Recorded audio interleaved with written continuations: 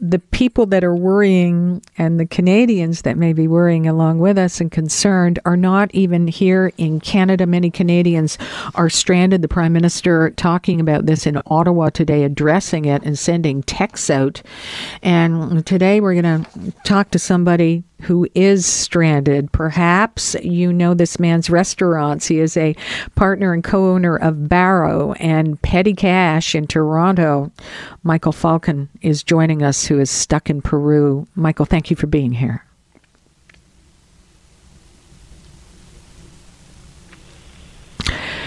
Michael Falcon, are you with us? Yes, I'm here. All right. Michael, when did you realize that you weren't able to leave Peru? 3 days ago.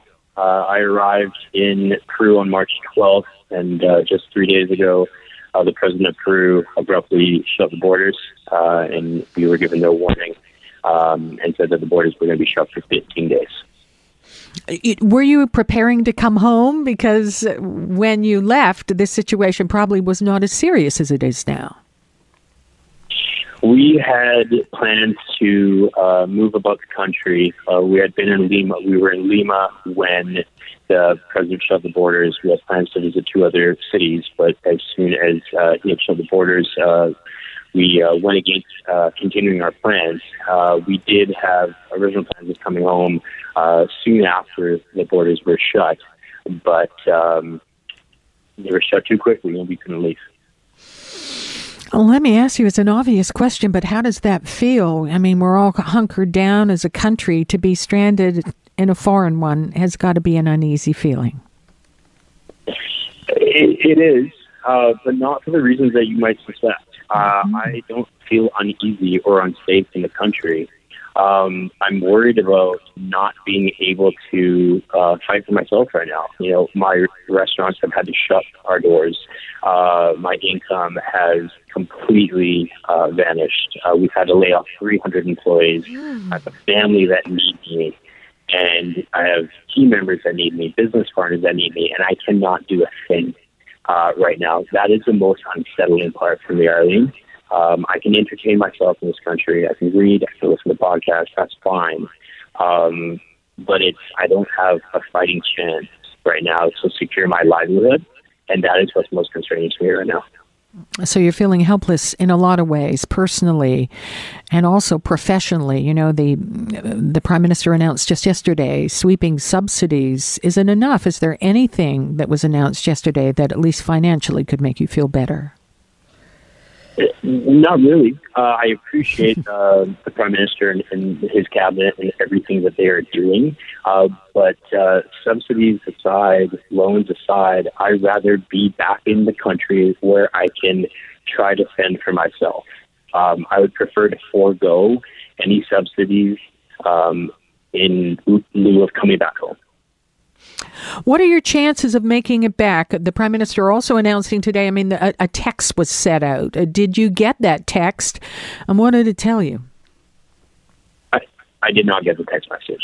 I've been trying to call the Canadian Embassy here in Lima. They're not answering the phones or responding back to my emails. We have received emails from the government asking us to register that we are Canadian citizens abroad right now. So we have done that. But other than that, I did not receive that text message. All right. Now, we're hearing reports that they may come and get you. Is there any information that you're getting that there may be a special plane and some kind of travel arrangements made? I've heard it's speculation, though. It does not make me reassured. I would like to think that they would, because I believe Peru is one of the few countries that have shut their borders down. And I can tell you, Arlene, the plane that left Montreal that I was on March 11th, arriving on the 12th, was full. So it was completely full. The flights just before those days, just after those days. There's a lot of Canadians in the country of Peru. I'm not going to speculate how many, but in the hundreds, possibly in the thousands. Now, we did have some breaking news. The Foreign Affairs Minister, who's in charge of organizing, bringing you home, he's in self-isolation because he's feeling sick. So I'm sure that doesn't make you feel any better, but it's the truth this hour. It doesn't. And if I was to deliver a message to our Prime Minister, I can imagine what these days are like for him, this cabinet. And we've been watching him on the TV here, standing in front of his home. And my messaging to him would be, we've attentively listened to you. Now please listen to us.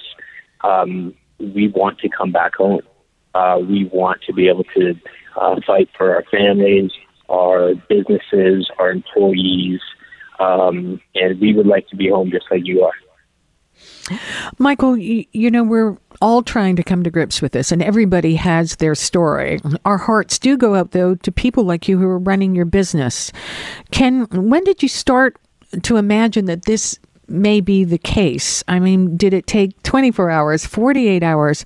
You left with one situation, and as you've just told us very honestly here, you're in a completely different situation, both personally and financially.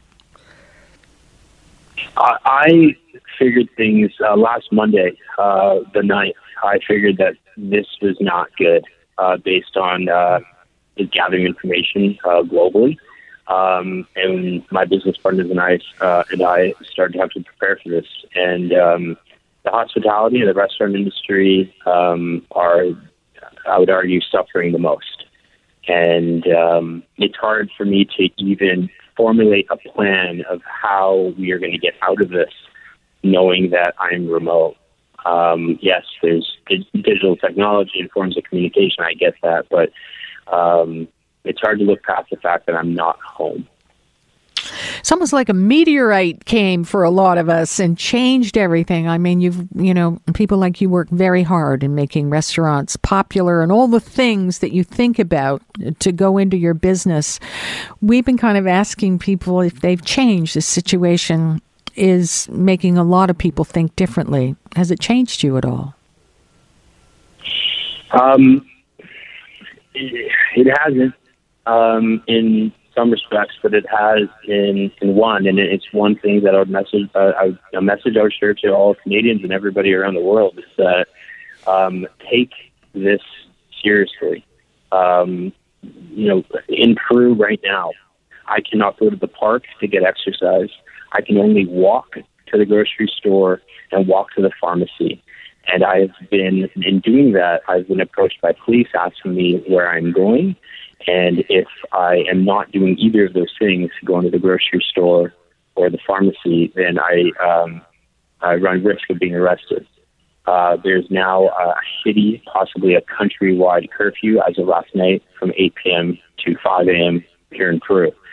I'm watching people back home go to parks, go to coffee shops, and so forth.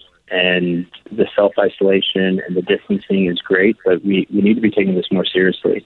And I hope I am wrong, but if these measures, what I'm experiencing here in Peru, come over to Canada, it's going to be a change in our behaviors and our lives.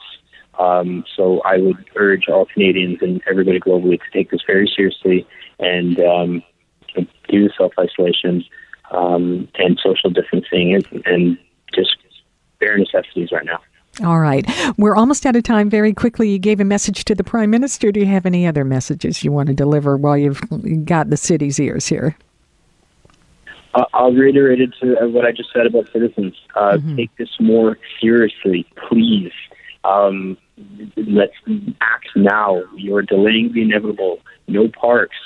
Just get back. Stay in your homes. Okay. Start doing this now. Well, our hearts and our hopes are with you. Thank you for joining us. Good luck and come home soon. Thank you, Michael Falcon. Thank you. Michael Falcon joining us, a Canadian stuck in Peru, the partner co-owner of the well-known restaurant Barro and also Petty Cash in Toronto. There we have, like a meteorite, struck in an instant.